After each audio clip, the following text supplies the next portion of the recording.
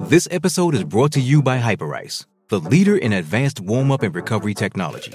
They have tons of innovative products, like Venom-heated wearables to help soothe sore back muscles, Normatec compression boots to speed up recovery and increase circulation, and Hypervolt massage guns to improve mobility.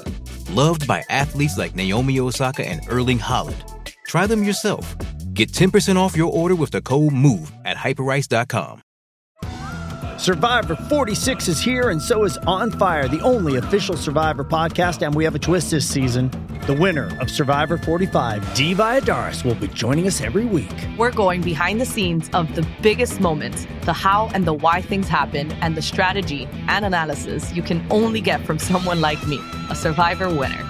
Listen to On Fire, the official Survivor podcast, wherever you get your podcasts.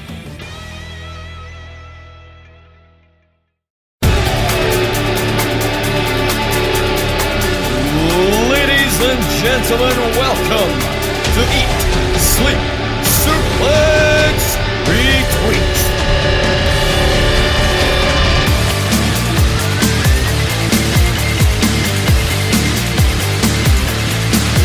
Hello, what day is it? What time is it? Nobody knows. We're in the week between Christmas and New Year. Your blood is more Quality Street than actual blood. 90% of your weight is made up of turkey leftovers. You've not changed out your Christmas pyjamas since Boxing Day, and you're absolutely dreading the thought of going back to work. Luckily enough, us here at Eat, Sleep, Suplex, Retweet have one more centro to give you, a very special centro to help you dust off the cobwebs and get some joy in that boring week between Christmas and New Year. Yes, it is our ESSR Centro End of Year Awards. Very special show, and I'm here with two very normal people, Scott McLeod and David Hockney. How are you guys? Normal's a strong word. Hi, it's a shame you mentioned the Crimbo Limbo, because I'm already back at work this week, so it's not been great from my end, but I'll just power through these last couple of days. Well, before we get to our end of year awards, just a wee reminder: you can look at all of our back catalogue of Central from the past year and all our other shows at Eat, Sleep, Suplex, Retweet, iTunes, Anchor, Spotify and Android. And then at Suplex Retweet, I nearly slipped out there. That's our social media handle. You can find us on Twitter, Instagram, Facebook, YouTube, you name it, we're on it. Thank you very much to everyone in our Listeners League. David Campbell's going to be a fit that I'm mentioning that on this show. Our Listeners League draft and our Eat, Sleep, Suplex, Retweet community page on Facebook for helping us decide these awards. These awards are a mix of your guys' votes and the votes from all of our team here at Eat, Sleep, Suplex, Retweet. Guys, I mentioned beforehand, we've got a couple that we might have to tie break on the show here, a couple of tied awards. But there's one award that's an absolute runaway, and it's our Female Wrestler of the Year. We'll start off with that, guys. Just before we get to the winner, honourable mention to the only two other women who got mentioned. The current AEW Women's Champion, Jamie Hayter. She received 4 votes. Scott, Jamie Hayter doing some great stuff over on Dynamite, and of course, no longer interim champion. Yeah, definitely. I think Jamie Hayter, the reason she kind of didn't get as many votes is her kind of story this year's kind of been a bit of a slow burn from kind of almost a sidekick, for lack of a better word, to Britt Baker, and now women's champion in her own right. And like we said, there was a runaway winner. There wasn't a lot of mention, I don't think, from AEW's side of things for the women's division. And I think it does speak to the still inconsistent nature of the booking of that division, plus the fact they had Thunder Rosa and all the controversy there. So if you're going to pick anybody from AEW, it's probably Jamie Hayter, and who knows, maybe she'll get more votes if we do this again next year. Yeah, absolutely, and I think we might see the student and the teacher go one-on-one at maybe All Out, if that's the slow burn they're going for. Britt Baker versus Jamie Hayter. David, another woman who got 2 votes in our poll, and when we tell you how many votes our winner eventually got, you'll understand why. Rhea Ripley doing some great stuff with the Judgment Day and Edge, and then going on to do some great stuff with Balor, Priest, and Dominic Mysterio as well. The videos of them showing up to the Mysterios at every holiday is absolutely hilarious. Yeah, she's really sort of broken to her own as sort of a leading figure as part of Judgment Day, and the way she and Dominic are just a really great double act. They've got such good chemistry on screen, and I think it's clear that they're building her up for something really special next year. I think, much like Scott said, I think she could be in contention with Female of the Year by this point next year. But not to say, she hasn't already accomplished so much in her time in WWE so far. I think the last sort of year or so has been kind of mixed, especially the first half when it was, she was sort of in lost tag teams or failing to win the women's championship in capacity. But it wasn't until that heel turn and the aligning with Judgment Day that's when her year really started to pick up. Yeah, I agree. And obviously a massive part of that has been the double act with Dominic Mysterio. Absolutely hilarious. I think the two of them are great. I would love to see her. I look forward to seeing her going up against Beth Phoenix, because she was really good going up and holding her own against the likes of Edge and Rey Mysterio. I think there is a great storyline with Beth Phoenix there for WrestleMania. But runaway winner, Bianca Belair, absolutely trouncing the competition in this one.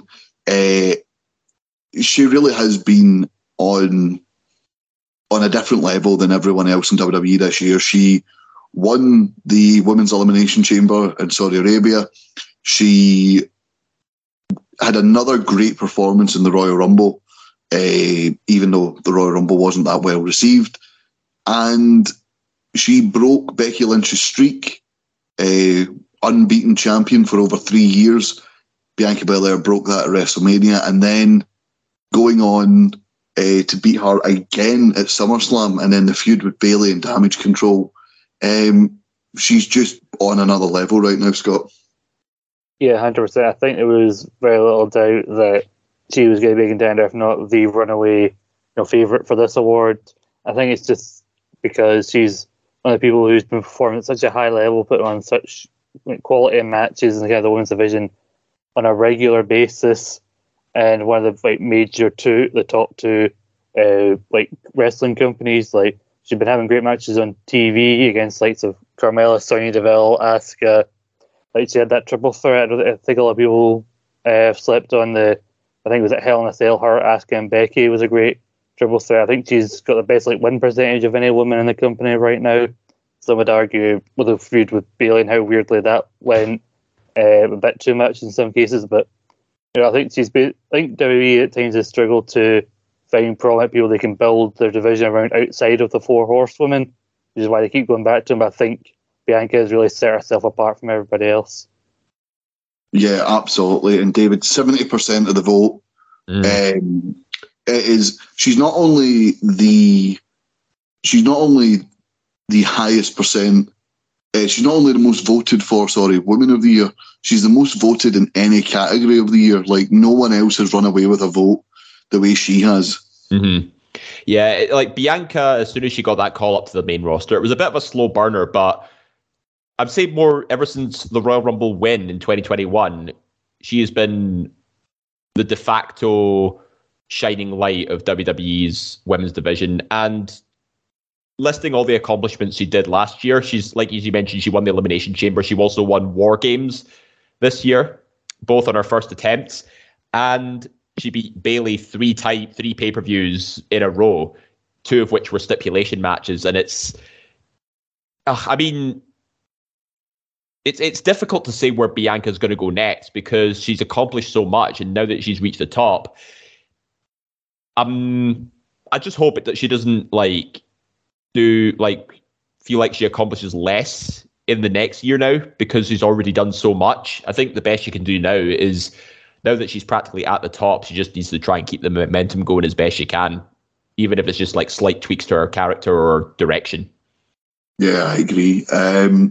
Scott, where do you see Bianca going? Do you see her maybe doing a Charlotte Flair going into the Rumble as a champion, or is this Alexa Bliss feud the end of the line for her championship reign? I don't know. I think she's definitely going to hold it to WrestleMania. I think she has to, at this stage, just go for the full year as champion. I don't know who you have her face at the Rumble, because a lot of time for like the women's belts and the men's world titles, it often does seem like a filler feud no matter who they face, because nobody really expects them to like lose the belt at the Rumble. So if you can't find a challenger for her, then maybe put her in the Rumble, but it doesn't seem like something her character would do. It does seem like something that would suit a heel, like a shot where like when Brock did it as a heel. So I don't know, maybe they carry this Alexa Bliss thing over to the Rumble. The talk is that Rhea's penciled in for WrestleMania. Well, David, we obviously mentioned Bianca Belair, Rhea Ripley, and Jamie Hayter. The only women nominated. Is there anyone you would have nominated other than Bianca Belair? It's difficult to say, really, but I think if I was to put maybe a tag team... Actually, no. One person I would probably put in would probably be in Mandy Rose. But obviously she's not with the company anymore. But despite that, she actually did accomplish a fair bit when she was down in NXT, like passing 1 year as NXT Women's Champion. She unified the UK Women's title as well. And, I think everybody, including myself, was doubting her to an extent. But I think she over-delivered in a lot of ways. And I think that can't go, without at least mentioning how well she actually did. Yeah, I agree. What about you, Scott? Well, I agree with the Mandy Rose suggestion by Dave. I think a lot of people slept on how much she'd kind of developed in her time in NXT, especially as the champion.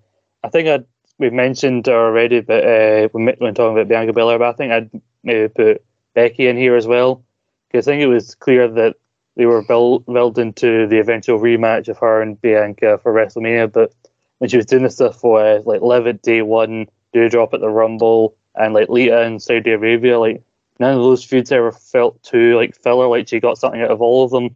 Then the great match at WrestleMania, the kind of slow descent into badness, and kind of the little feud with her and Asuka both competing over who was going to get the next shot. The match at SummerSlam, and I know she went away for a little while with an injury, but came out before Survivor Series. I think the pop that she got on the SmackDown before Survivor Series and at the Survivor Series itself shows just how much of a star she is. That no matter how long she's away from, she'll get that major pop when she comes back, and then get this tease for something with her against Bayley and Damage Control. Yeah, absolutely. Let's move on to best non-wrestler. So, some of the people nominated in this category, Pat McAfee nominated not only in best commentator but in best non-wrestler. Triple H. Would that work? Because technically, he did 2 matches. There's 3 matches this year. Yeah, but he's not really a wrestler. But anyway, Triple H obviously retired now, so not a wrestler. I wouldn't have voted him personally, just for the fact that he's done a lot of good off screen, but he's not done anything on screen. I think the best non-wrestler has to have a role on screen. Yeah, I agree with that. I think it's just everyone's still wrapped up in the goodwill that he's built since taking over that they've nominated him for this award. Taz getting an honourable mention here. It's Taz. I like Taz. I like Taz as well. He's like Booker T. He's shit, but you know what you're getting with him. I take Taz over Booker T if I'm honest with you, because I don't know if you see there's these wee compilations of Taz just randomly singing along to wrestlers' theme songs he likes.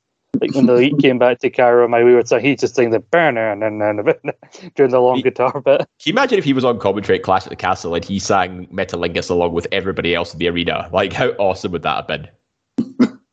Another AEW pick, Stoke Hathaway, getting a pick here. He was the leader of the manager of MJF's faction before they went their separate ways. Had obviously some time in NXT this past year with the Diamond Mine. He seems like someone who I think Triple H would have loved to have kept around, but he just didn't fit the mold of what NXT 2.0 was at the time. Mm-hmm.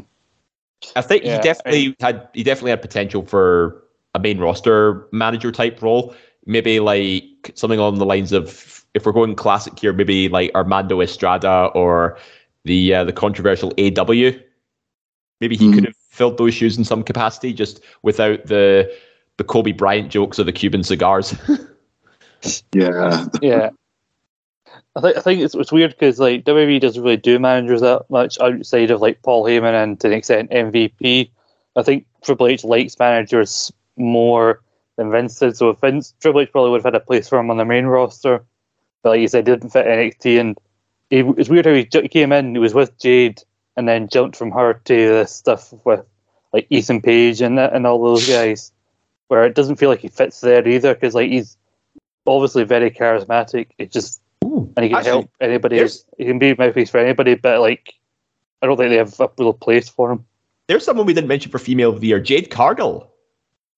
I think her momentum has slowed down, and the whole unbeaten run has been affected by the fact that there's not been many, or depending how you ask, any good matches in there. Like, I like the short burst kind of match she had with Athena All Out. I think she can have good matches, but I think her in-ring quality is a bit too inconsistent for a lot of people. Yeah, absolutely. I agree with that. Sorry about that. Choking on my rolling torch gun there. No, but there was two clear favourites here. I voted for the one that finished second place in the vote with 31.58% of the vote.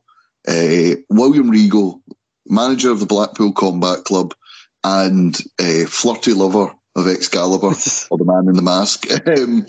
The scrumptious little jam tart.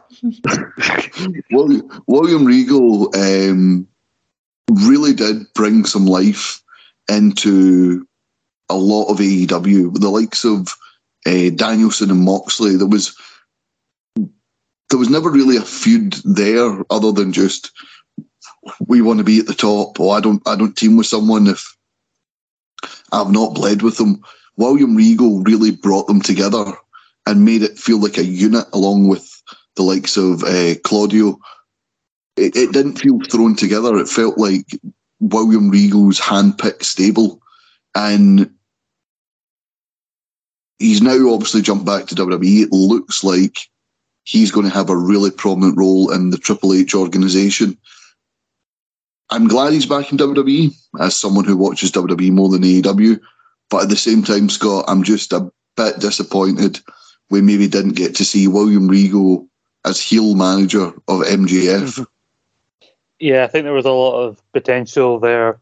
And I know there's a lot of confusion about the way it went, how they quickly brought him off and then had that weird explanation of him like pre-recording a message because he had a feeling something bad was going to happen, which I think basically shows that he's a good character because MJF did turn on him, and the idea that MJF hasn't like fully forgiven him for the email and all that.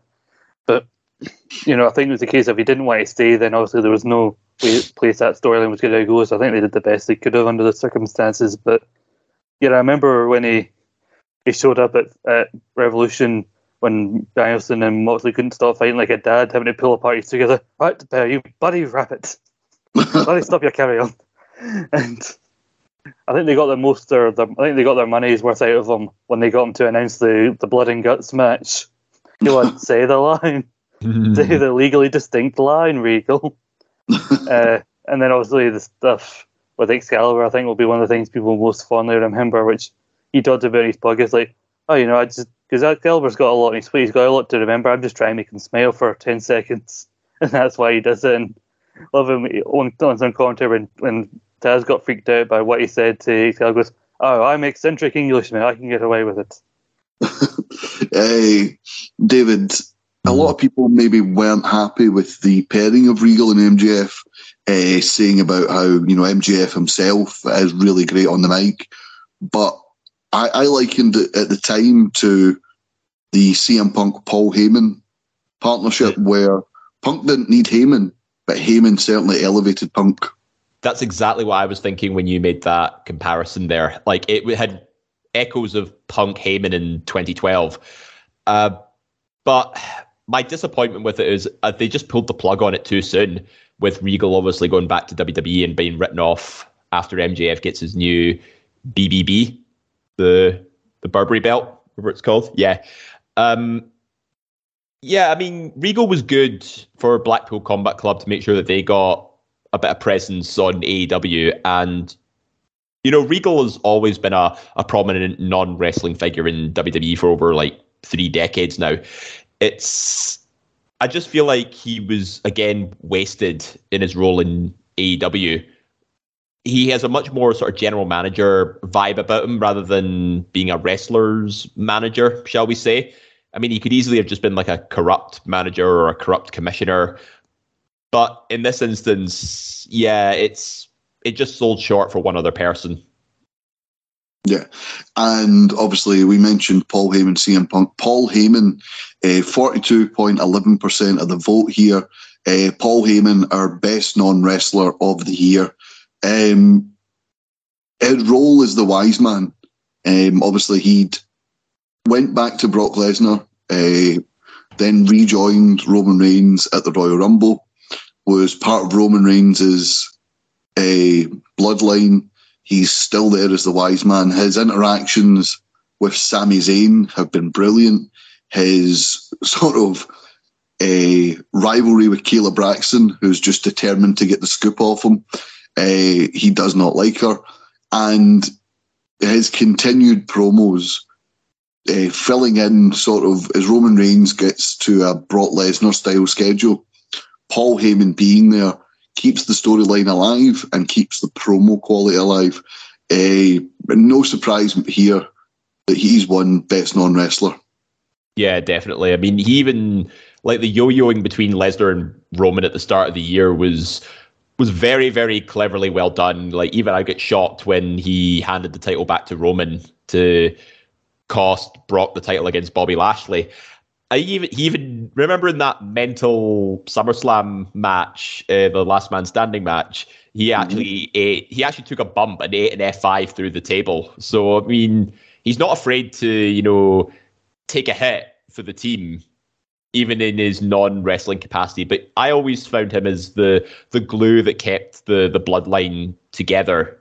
He's sort of silently in the background doing Roman's bidding and just making sure everything falls into place. I mean, that's why he's a future Hall of Famer, for sure. Yeah, I agree.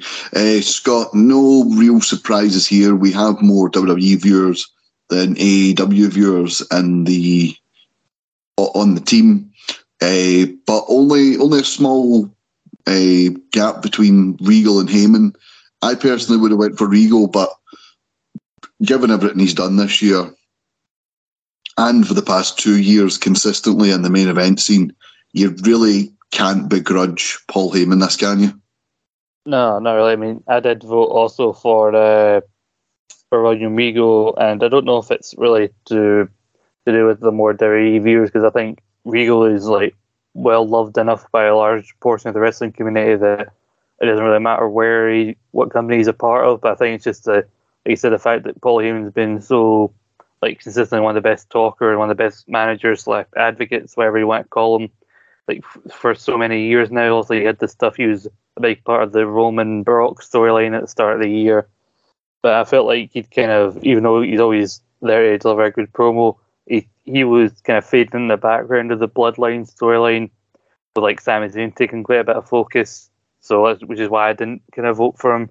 But like I said, I think it's just how consistently good he still is after all this time, I think, is what endears him to a lot of people. Yeah, I agree. Is there anyone maybe there that you disagree with who had been nominated, or anyone who hasn't been nominated who you would have voted for if you didn't vote for who you did?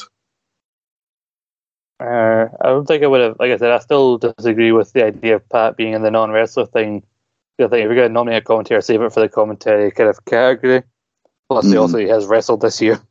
Yeah, that is true. I wouldn't have went with Renee Paquette. I just, I really do enjoy the Sessions podcast. I think she's really good at that. However, she's not been on AEW TV long enough for me to think that she deserves that role over the likes of Heyman and William Regal.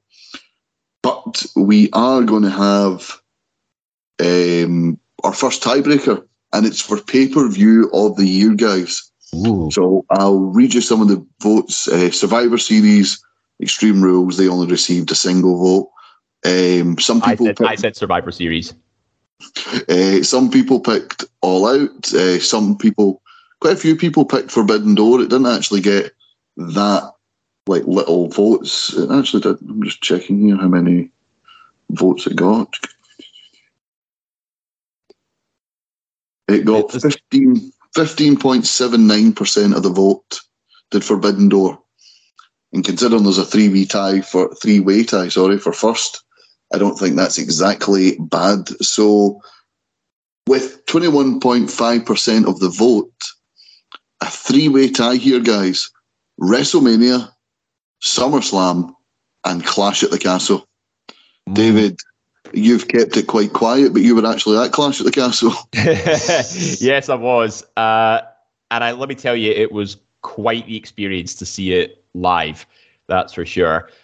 And a couple of matches just carried that pay-per-view on its own. There was only really one that sort of dampened the flow a little bit, but it was saved, with a few very solid mid-card matches in between. Everybody was electric for Edge and Rey Mysterio versus Judgment Day, and obviously for Roman versus Drew. I think the one thing that let Clash at the Castle down was probably the ending, which was supposed to be off camera, and that was Drew and Tyson Fury singing American Pie and Don't Look Back in Anger after everybody was just completely deflated that Drew lost. Myself included, I was just sitting there okay, this is a little awkward, what's happening? But SummerSlam, I don't think gets enough credit because it was the first sort of Triple H controlled pay-per-view. And on that show, you had Bayley returning, you had Damage Control debuting, you had a cracker of a match with Bianca and Becky. And the Last Man Standing match as a whole was actually pretty good for a potential match of the year candidate, especially, when Brock comes out with the tractor, just flips the ring over. I mean, that was just insane. WrestleMania as well, I think, was definitely a solid pay-per-view all round, but there were just some moments on it, and I just thought, oh God, why the hell is this happening? So out of those three, by a slim margin, and you might be surprised at this, but I'm actually going to go with SummerSlam. Scott, what about you?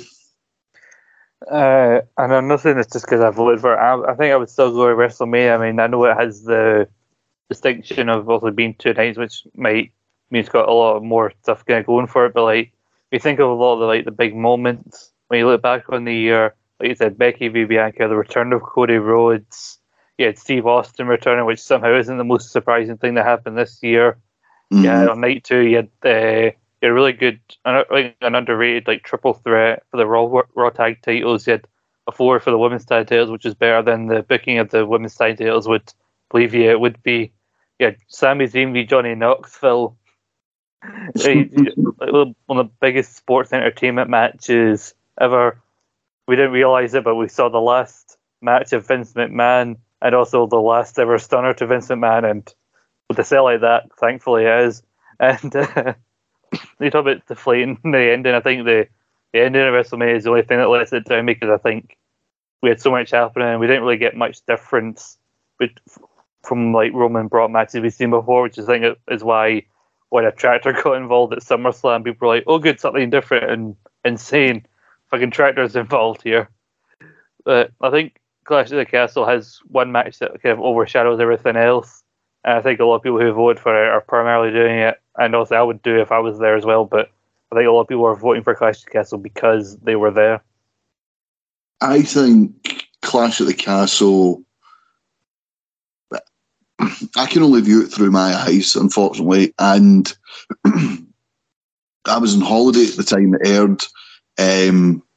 BT Sport posted constantly on social media and basically spoiled everything before I went back. I watched it like 2 days after I got back from holiday, and I was still groggy and tired. And I didn't really enjoy it. I felt it was it felt very much like a rebellion to me. See, when you look at it, there was no title changes. Yes, there was a great match, and we'll talk about that great match later on. But it was meant to be the moment that Drew was crowned. Like, it was building to what it was obvious it was building to this. And then the change in direction of management led to Roman retaining, deflated the crowd a bit, the ending with Tyson Fury. So I'm going to take Clash at the Castle out the running here. So it's between WrestleMania and SummerSlam.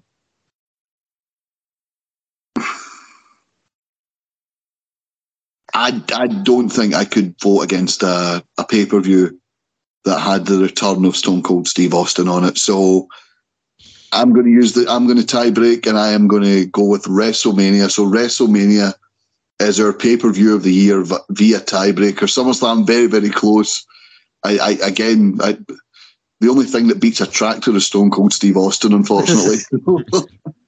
And fair enough, yeah. It has been a topsy-turvy year in WWE. The fact that Stone Cold has not got a mention on this just shows you how mental this year has been. So I'm going to give him some love. WrestleMania, pay-per-view of the year. I think. Any arguments with that?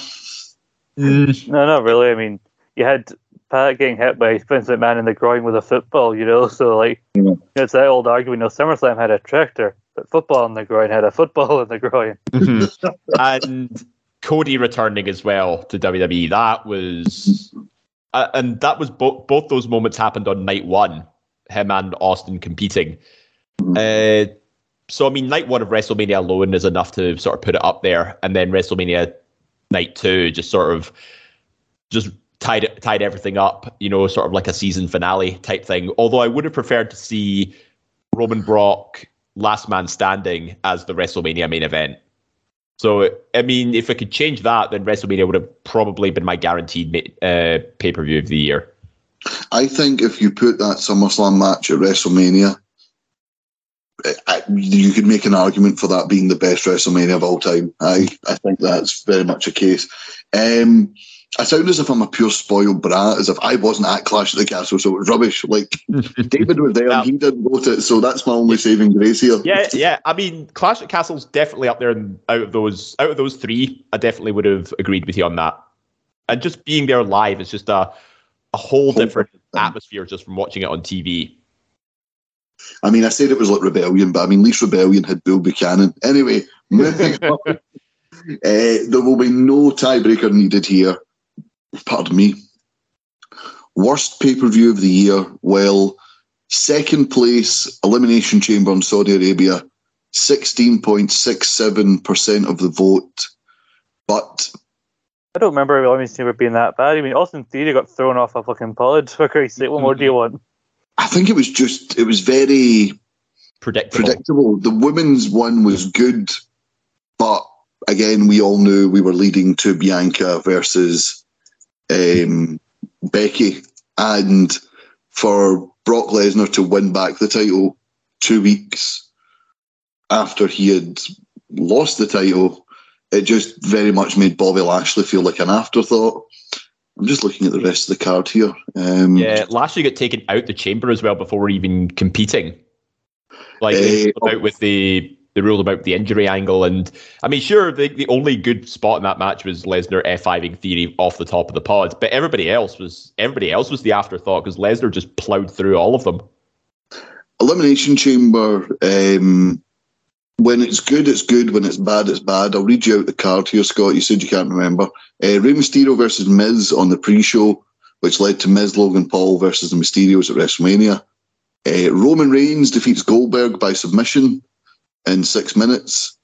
That god-awful Naomi and Sonya Deville feud came to an end as Naomi teamed with Ronda Rousey dressed in a gi to defeat Charlotte Flair and Sonya Deville. That was also the start of the never-ending Rousey-Charlotte Flair feud. Bianca Belair defeats Alexa Bliss, Doudrop, Liv Morgan, Nikki ASH, and Rhea Ripley in the Elimination Chamber. That was a good match. Drew McIntyre defeats Madcap Moss Oh gosh, yeah, he did that. Oh, yeah. He did that crazy Alabama slam spot, and Madcap really broke his neck. No, that was I think that was day one. That was all right. This was just a rant. A Falls Count Anywhere match that lasted 9 minutes. Yeah, that's what it was. Yeah, Becky versus Lita, that was quite good. The elimination. I mean, here's where you go wrong. The 2 elimination chambers. One lasted 15 minutes 45. One lasted 14 minutes 55. Like, come on. I mean, like, and the first one ever lasted like 40 to 45 minutes. Yeah. So I'm just looking at the elimination times here. Brock Lesnar eliminates so Lashley unable to compete. Then 9 minutes 50, Seth Rollins eliminated. 10 minutes 5, Matt Riddle eliminated. 11 minutes, AJ Styles eliminated. So then we got to Austin Theory v Brock Lesnar, and I think with Rollins being established, AJ Styles being established, and Riddle also being a UFC guy, I think you put any of them in the final 2 with Lesnar, and there is a bit of, but what if? I think with Austin Theory at the time, it was very much no, he's not going to do it. And him being thrown off the pod was quite funny, but it was 3.5 minutes of cat and mouse. Like, it was a Tom and Jerry cartoon for the last 3 minutes. I mean, I remember the Goldberg match. Goldberg matches aren't really known for their quality. But then again, Goldberg didn't win and has been seen since, so 5 out of 5 for me. I think really the downturn of this show is it's one of the first series shows not to have Mansoor, as he's never known on it, so probably that was what was missing from this show. Yeah. So let's talk about the worst pay-per-view of the year. With 50% of the vote, it's the Royal Rumble pay-per-view. And David, I think the most disappointing thing about a Royal Rumble pay-per-view being bad is that it's meant to be the kickoff to the biggest season for wrestling. Like, it kicks off the road to WrestleMania, and when it's bad, it then dampens interest for WrestleMania, which is months away. We were talking, me and Chris Anthony Lopez, on I believe it was the pre-Royal Rumble show that we did for Central, about how Bobby Lashley was Bobby Lashley won the title. It was a post-show. Jesus Christ. Get yourself together, Ross. When Bobby Lashley won the WWE title, we were saying, right, it's clear Roman Brock's a Universal title, but there was no plans at that point for the WWE Championship. It eventually was put into the main event, but we were just like, this is horrendous. They have put all their eggs in the Ronda Rousey returns basket. They've put all their eggs in Brock Lesnar and Roman Reigns, and people like Brock Lesnar and Ronda Rousey really don't need to be winning Royal Rumbles. Nah, it was the year of the UFC competitors by that point. And, Ronda had been away for best part of 3 years as well, because she had that nasty hand injury, where she nearly lost a finger, and then she was off on maternity leave.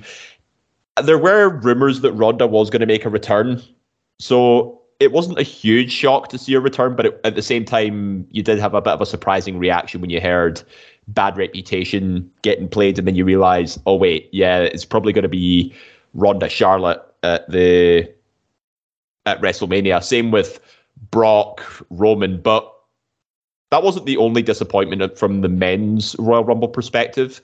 It was the fact that I think this got quite a lot of negative publicity because Shane McMahon had a role in producing the match, and he basically inserted himself in at number 28, I believe it was, and he made it to the final 3, which in 2022, when you've got a 50-plus-year-old Shane McMahon, who's essentially a special attraction / non-wrestler, in the final 3 with Brock Lesnar and Drew McIntyre, 2 very credible former world champions, it just dampens the whole aura of the Royal Rumble a little bit, because it's supposed to be the best of the best, trying each of them clawing for that chance to main event. And not even the Randy Orton pop in St. Louis was enough to save it, because he got eliminated rather quickly. Especially when I think, there were rumours that Big E might be in with a shot of winning the Rumble but he was just an afterthought in the match again. It was essentially hijacked by poor management from Shane McMahon. He left WWE after that, and when Brock lost the WWE title, you knew he was probably going to be one of the last 2 entrants or something, and he would win. Scott, Dave mentioned Big E. People thought he'd be a favourite. He was eliminated after 6.5 minutes by Riddle and Randy Orton, with 0 eliminations to his name. Brock Lesnar, much like the Elimination Chamber, in 2 minutes and 32 seconds, eliminated 5 people and won the match.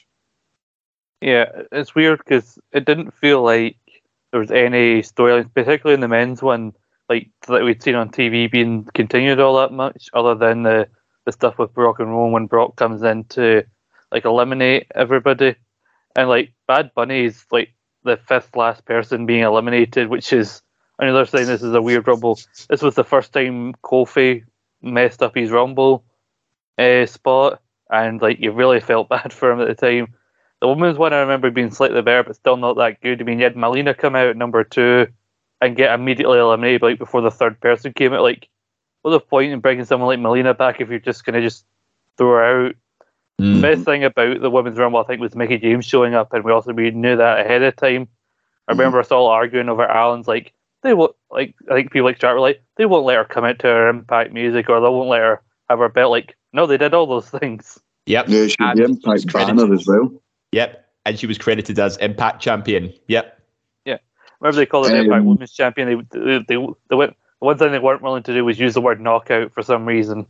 And some of the returns in the Women's Rumble were quite surprising, given that, you know, Ivory in her Right to Censor, Right to Censor retire. Then you had Cameron of the Funkadactyls come out as well to assist Naomi in the song. How is that not winning shocking moment of the year? Aye, a Funkadactyl reunion. Sarah Logan reunited with Liv as well. I listened to the former Nia Jax, her sessions interview with Renee Paquette, and they were talking about the Royal Rumble, about how they weren't happy that all the women had basically been revealed weeks in advance. And she had mentioned she had been asked. So they phoned her and excuse me. They phoned her and said, would you like to be in the Women's Royal Rumble? And she originally said yes. And she said, so when do I fly out and where do I fly out to? Do you want me, do I get picked up to keep the surprise? And then they told her, no, you're not in the Rumble yet. We need a list of people to take to Vince, and then Vince will decide what free agents he would like in. So essentially it was, will you be open if we phone you? So she basically said no. So I think that's kind of a slap in the face to the people who ended up being in the match, because you look at Melina, 53 seconds, Kelly, 1 minute and 5 seconds, Cameron, 51 seconds, Summer Rae, 52 seconds, Sarah Logan, 42 seconds, Molly Holly, 20 seconds, and Ivory, 25 seconds. I think the Ivory one was pretty cool. I think she was like cutting a promo and everybody got eliminated with the mic still in her hand and then continued talking. I think as well though, like what makes this all the worse is like these are people who Vince wanted. How badly would the people he didn't want be booked? Like it's just a really poor run. I'm just going to read the card out here, guys. Seth Rollins, Roman Reigns was a really good match. I thought Seth coming out to the Shield. It was a bit of the ending of this match was sort of a sign of things to come, because the match was really good. The Shield entrance for Seth was really good. And then Roman loses by disqualification and it goes nowhere. Seth hasn't had a title match with Roman since. We then had the Royal Rumble where Ronda Rousey eliminates Charlotte Flair. Becky Lynch defeated Doudrop. The crowd were more interested that there was a sign on fire. Yes, it caught fire because of the pyro from the Rumble, didn't it? Yeah. Bobby Lashley versus Brock Lesnar. This was a match we were clamouring for ages, and it ended up just being an overbooked clusterfuck. Edge and Beth Phoenix versus The Miz and Maurice. Actually, not a bad match. But when you're watching the Royal Rumble and you're watching Money in the Bank and you're watching War Games, you want to see the title match. You know what I mean? This would have been a great match for Saudi Arabia, but it's not a great match here. And then obviously we mentioned the absolute clusterfuck of the Royal Rumble. Brock Lesnar eliminates Drew McIntyre. I mean, you had AJ Styles getting eliminated by Madcap Moss. Rick Boogs had quite a substantial part of this match. Nakamura, who he's meant to be the manager for, was eliminated in 5 minutes. Robert Roode eliminated in 54 seconds. I'm just seeing what else here. Shane McMahon, as we mentioned, getting to the final two. The arguments between Randy Orton and Shane McMahon backstage. Kofi fucking up his thing for the first time ever. It's not his fault. It seemed to be one of those nights where everything that could go wrong did go wrong. And unfortunately, Kofi Kingston caught that curse. And dressing that 3 times. No, I know. And so are we hoping for a much better Royal Rumble this year? I certainly hope so. I mean, the bar has been set incredibly low. Yeah, it couldn't get much fucking worse, could it? But when we look at think about my worst one, I thought about a lot of the B pay-per-views with WWE, and even when Vince was around, we had quite a few that didn't have the greatest card on paper, but managed to pull at least 1 or 2 solid matches. But I think the only one I could think of that really had stuff I hated on it. I remember not even liking it at the time was the Rumble, because stuff ended by DQ, and that was shitty. Considering you had the great entrance and the story going into it, but that's the highlight of the fucking show. Everything after that is downhill. And you mentioned the mixed tag. I didn't care about that going into the show, but 3 a.m. when I'm tired and I've got a Rumble match to go, I'm sitting here. Every second of this match feels like a fucking eternity. Oh my god, just end. Yeah, it was not a great show, and certainly not one I'll be watching back in a hurry. Certainly, but anyway. From an absolute landslide with 50% for worst pay-per-view of the year comes the most shocking moment, and that is an absolute landslide. I'm actually surprised this didn't have more. But before we talk about it, I think you all know what it's going to be. Let's talk about some of the other stuff here. David, Cody Rhodes, AEW founder, the guy who ran All In, leaving AEW and going back to WWE. Yeah, I mean, I remember watching WrestleMania the day night one, the day after it aired, and I was literally on the edge of my seat waiting for anticipation. Are the rumors true? Is the American Nightmare jumping ship from AEW back to WWE? And as soon as the pyro went off, I think, okay, possibly. But what made it even more amazing is that they essentially bought the rights to the American Nightmare gimmick. He kept all the design, the logos, the nickname, and even the theme song from Downstate, Kingdom, which, I mean, if you're going to invest in the reinvention of a character from who was built in a different promotion, just take it all, because people know who he is. Take it all away. Yeah. It's because I know you weren't a fan of him in AEW. He's almost his Hulk Hogan style of booking. The great American patriot defeating any evil heels or evil foreigners type thing. Coming out dressed as Homelander, was it? Oh, for God's sake, yeah. Yeah. And he still has the Homelander jacket as well, which if he didn't say it was Homelander, I probably wouldn't have guessed. But yeah, his return alone, it's on commentary, people were describing it as surreal.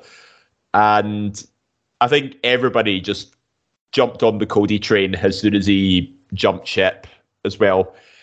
And he certainly made waves with the audience and within the company alone. Not to mention, he's also pretty much gone through their entire pyrotechnics budget at the same time. But yeah, no, it was a really, really surreal moment, and I'm pretty sure I've watched it over at least a dozen times, and it never gets old. Yeah, Scott, Cody going back to WWE isn't the only nomination that he has on this list. He's also on the list for his injury at Hell in a Cell and fighting through it. Yeah, I think the best thing out of it, I can't remember who it was that said it, but there was someone remixed his theme song saying adrenaline in my soul tore my peg right off the bone. I'll honestly, like, you not being a fan of Cody and AEW, like, I think I preferred Cody in like 3 months of WWE than 3 years of AEW. Yeah. I think his big downfall on AEW was like he's taking himself out of the world title picture, so it doesn't look like he's booking himself to be in the main event scene. And then was like Ron Burgundy, I immediately regret this decision. And like the Homelander stuff was weird as well, because like anybody who's actually watched The Boys will tell you Homelander's not the good guy, and like Cody's mad is going to give the ultimate kind of baby face. So yeah, I think it was the case though. He just talked about how much he does actually admire Triple H, even though they kind of were at odds before he left in 2016. So obviously, I think a lot of people were making comparisons, like when Triple H fought through his quad tear in 2001. This one, and I think there are a few people you can be in there when you're injured better than like Seth Rollins to like help you through it. Even though Seth had a reputation unfairly for being like unsafe because the stuff that happened with Sting and Cena, but I think Seth did his best, and if anything, I don't think this match would have been nearly as good if Cody wasn't injured. Yeah, I think the fact that you can see how much pain he is and how much he's fighting through it. Cody Rhodes actually has 20% of the vote on his own over two categories. Some of the other things people have talked about, we talk about returns. Bayley and Bray Wyatt each getting 1 vote each. The Bray Wyatt one was interesting, Dave, because it was all done at live events. It was all done off camera. It was Triple H realising the potential that WWE has with an online presence and creating buzz through the internet as opposed to promos on TV. Yeah, the White Rabbit stints were very well executed because it actually had people guessing. Some people thought it was Cross at one point. Because I think one of his theme songs used to be called White Rabbit, and even played the White Rabbit theme song like during commercial breaks or at live events, as you said. But I think when everybody started to catch on, I think it could be Bray Wyatt. That's when people thought, okay, it's most likely to be him. But there was still that seed of doubt that it could be other people. So the execution of it was very, very well done. And then when the big reveal did happen, on Extreme Rules, which is meant to be a B pay-per-view as well, it's the most talked about moment it's one of the most talked about moments of that year, and the arrival of the Wyatt Six, where the characters are all dressed up as the puppet pals. The Fiend's mask appears on the announce table, and then he basically arrives with this brand new gimmick, arriving through the door. And he has Uncle Howdy as well as a new character. The man consistently is able to reinvent himself, although he's only ever had one match since coming back, and that was on the Madison Square Garden live event against Jinder Mahal. So we've yet to see him and LA Knight have that big blow-off feud match, which we might get at the Royal Rumble. But I think we'll get the Rumble. Yeah, but remains to be seen. But I think this is a slow-burning, long-term storytelling with Bray Wyatt's sort of redemption arc a little bit. So, but the return itself, the pop alone basically summarized how much the fans still care for him and still think about him. Yeah, I agree. Scott, you and I watched SummerSlam live. I was awake for the pre-show. I then immediately fell asleep during Bianca Belair and Becky Lynch, despite your best interest to wake me. What woke me up was the absolute shock of hearing Bayley's theme song. That was the only reason I saw the rest of that pay-per-view. The amazing return for Bayley. And then the Damage Control stable coming together with Dakota Kai and the renamed Io Sky returning as well. Mm-hmm. Yeah, because like it was one thing hearing Bayley come back, because I think it had been rumored that she was going to come back, because it was just passing a year at that point that she'd been out, and then hearing Dakota Kai was like, it was one of the ones like I had heard it, but like, I recognised it, but I didn't know who it is, and then literally I turned to you, I think, when I seen this, I'm like, did she not get sacked? Because like so many people got let go in the last couple of years, I forgot whether or not she had been let go. And then Io Sky comes out, and I'm like wondering after her, like, is there any more? Is there going to be? I thought this was going to be this procession of just NXT people just to really unfortunate. In case you didn't know, Triple H is in charge now. Yeah, Triple H would like to introduce you to the new Raw Women's Division. We have to go across to AEW for this one. This is one we, ironically, at time of filming, it's the 29th of December. Dax Hardwood is going to release his podcast, his first ever podcast with CM Punk, going into the All Out presser in more details. We really have only heard one side of it so far. People coming out and saying that the internal investigation was very much to get Punk out and keep the elite in a job. Whether you believe that or not, Punk's tirade is on it was something special. This is a guy who's waited 7 years to come back to wrestling, and 12 months later, he was pissing it all away. He was just taking shots at everyone. Tony Khan, who we have talked on this podcast, guys, about how we think Tony Khan's maybe a bit too involved with the wrestlers, a bit too pally-pally. He shouldn't be sitting next to people in press conferences. You know, Triple H's photo with people winning titles is one thing. Hugging them and saying, "Oh, I love this guy," is another thing. He looks so uncomfortable. Punk is in between bites of muffins. Shout out to that bakery, by the way. Is it Mama's Little Bakery, Chicago, Illinois? Mm-hmm. Where Chandler and Rachel get the cheesecake. Yeah, shout out to that bakery. They made a fortune after that. Their Google reviews got flooded with people making references to this, like saying like, I pay for my baked goods here with the bank account I share with my mother. That's going to be some old woman who just wants to start a local bakery and is being flooded. But yeah, it was a weird time in AEW. Punk lost the title on the Wednesday, won it back on the Saturday or the Sunday, and then was out of a job on the Monday. I know. Because I remember I didn't watch All Out till like the next day, and so I'm like midway through watching it. I think I was doing the sweep for that, and then I'm just seeing all these people sharing stuff like, "Oh, did you hear what CM Punk said in the media scrum?" I'm like, I waited till I finished watching because I was like, this is Punk going off here, so I'm sure there'll be some good stuff here. And then I was just like, Jesus Christ, because like this is like full barrel, like double barrel, pure hatred from Punk coming out here. And I've listened to some of this Dax podcast so far, and he's not got to the all out bit from where I've been listening to. But I think it's just his experience basically is a case of like, well, you know, people who are nice to me, I'm nice to them, and I don't have bad shit to say about them. So I think it's a case of Punk was nice to him, so he's been nice about CM Punk. Whereas I think Punk is similar in that case of if you do something to piss him off, even when you don't realise it. In the case of Hangman Page, then he will shit all over you.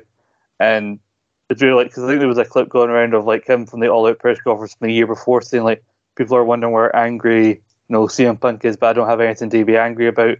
Cut to, and then spliced in is him then calling Hangman Page a dumb fuck. And something a lot of people didn't really pick up on that I've heard other people saying, which I agree with, is that he said that Hangman Page hadn't done anything in this business. Like, isn't he the guy who you won the AEW title off of? You're saying that winning the AEW title, a title is sitting next to you while you're cutting this rant, is not doing anything in wrestling. Yeah, certainly one for the ages, and I think that's a podcast you should all go listen to after you've listened to this. A couple of other ones just before we get into the main one. Jobber beats Jericho, and Mandy Rose fired. We touched on that a bit earlier on. David, a shame that such a great title reign came to such a damp squib of an ending, but just because of some raunchy pics behind a paywall. Yeah, but if there is a clause in your contract that, these are the standards we expect, it seemed to be she was pushing the envelope more and more, and WWE were just like, right, okay. Apparently she had been warned. She didn't heed those warnings. Hey, she's not going to lose. She's not going to go hungry, certainly, from the money this now. Apparently she made more than Drew McIntyre's yearly salary in a week of being released. Crazy. So she's certainly completely fine. She has her business that she runs with Sonya Deville as well. I demand these donuts, yeah. I do think it was quite ironic that it was Shawn Michaels, the man who posed for a magazine he thought was read by women, but mostly by gay men. He posed with a picture of the W title over his genitals. He was the one making the decision about somebody's job based on inappropriate photos. Oh, how you've changed since you found Jesus, haven't you, Sean? Yep. Found Jesus and his eye found his nose. Anyway, moving away from squint eyes, a lot of people have sent this in different wording, but basically boils down to the same thing. It is the only time we have ever done a central dedicated to one show, one news item, and that was Vince McMahon finally stepping down from the WWE chairman position and COO. News had broke a few weeks before about settlements that had been discovered. Vince McMahon had paid with his own money. Immoral but not illegal. I think if we start getting into the grey areas here, we'll be here all night. But immoral behaviour, and ironically, people have said for years that Vince should never have taken WWE public because it watered down the product, and it was taking them public and this stuff being found out that ended up with Vince being ousted because the board decided they had no confidence in him. He weirdly kept showing up on WWE TV for no reason. And then he was gone, and we've talked about the positive change that has came with Vince McMahon being gone. It's not that Vince McMahon didn't have any good ideas left. It was the fact that Vince McMahon was a man in his 70s trying to stay current and refusing to move with the times and certain ideas. Nick Khan and Stephanie McMahon are running the day-to-day operations, and Triple H is taking on the creative control with, looks like, William Regal coming in as his vice president. A shocking moment I don't think we'd ever seen. I don't think we thought we'd ever see, David. I think JR was very vocal. He always said Vince McMahon will only leave WWE if he dies. Yeah, you took the words right out of my mouth there. I thought Vince was going to be there till his dying breath. And, seeing some of the stuff he pulled off, when he's like mid-70s, etc., jumping from the presenter's podium at WrestleMania 20 in the Performance Center. Like, I still see that clip. Him still getting in the ring at 77 years old, still looking jacked at the same time. You could tell, I think his on-screen persona was definitely withering away a little bit, but I think I just sort of put that down to old age, I reckon. But I think the hush money payments were the final nail in the coffin for him. Like, if there wasn't that scandal going on, I reckon he would have stuck around maybe a bit longer, despite, the criticism of being out of touch and only doing what Vince wants for his product. I mean, we've said this before, it's his company at the end of the day. He will always get the final say on where things go. But yeah, the hush money payments definitely sped it up, shall we say. But in a way, I suppose it was kind of a blessing in disguise. It's like, I myself, I would have seen no shame in Vince calling it quits there and now. Like, because you will not see me work past the age of 65, probably, let alone 77. So fair play to him just for sticking out for that long. But at the same time, it's helped usher in a new era that so many people have been clamoring for, especially when Vince is probably one of the most stubborn people you've ever seen on TV. Not just like Mr. McMahon, the character, but Vince McMahon himself. It really, really was a big surprise to see him finally call it quits. Yeah. Scott, obviously clamouring for a change, you'll take it any way it comes. Did you ever think you'd see this day where Vince retired? Because, to be honest, I think WWE was heading for big trouble if he was still in charge. They were kind of plodding along. The storyline quality was dropping dramatically. AEW was putting on some really good stuff during the summer. And ironically enough, round about his departure was when the CM Punk All Out scrum happened, and AEW's downturn, along with new management in WWE, have led to WWE sort of becoming the promotion to watch again. Mm-hmm. Yeah, I know, it was weird, like, the AEW, like, there's quite a lot of scandals coming out about them, like, not in the same vein as, like, Vince, but, like, people not getting along backstage, or, like, stuff with, like, locker room fights, plus an increase in, like, quality for the WWE product. I think it did kind of swing things a little bit, even though the AEW just still has its fans. Like, there were still a few times where, like, it looked like AEW were still taking shots at WWE, but, like, when the program in WWE is bad, then you kind of just ignore it or you laugh along with it. But like when WWE is good, and you're like, oh, actually that's a bit harsh, yeah. And like, yeah, I don't think I'd ever hear like that Stephanie and like Triple H were now in a position to run WWE without hearing that without it following the phrase Vince McMahon has sadly passed away, because I don't think anyone thought he'd step down like while he was still alive.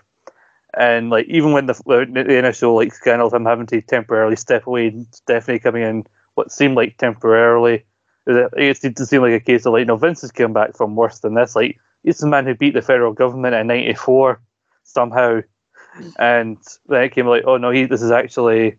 I think it's led to a lot of like intrigue into seeing what WWE's like becoming under Triple H. I think the Rumble and Mania, like leading up to Mania season, is what has got a lot of people interested, because like this is the first proper build to a WrestleMania that doesn't have Vince's fingerprints all over it.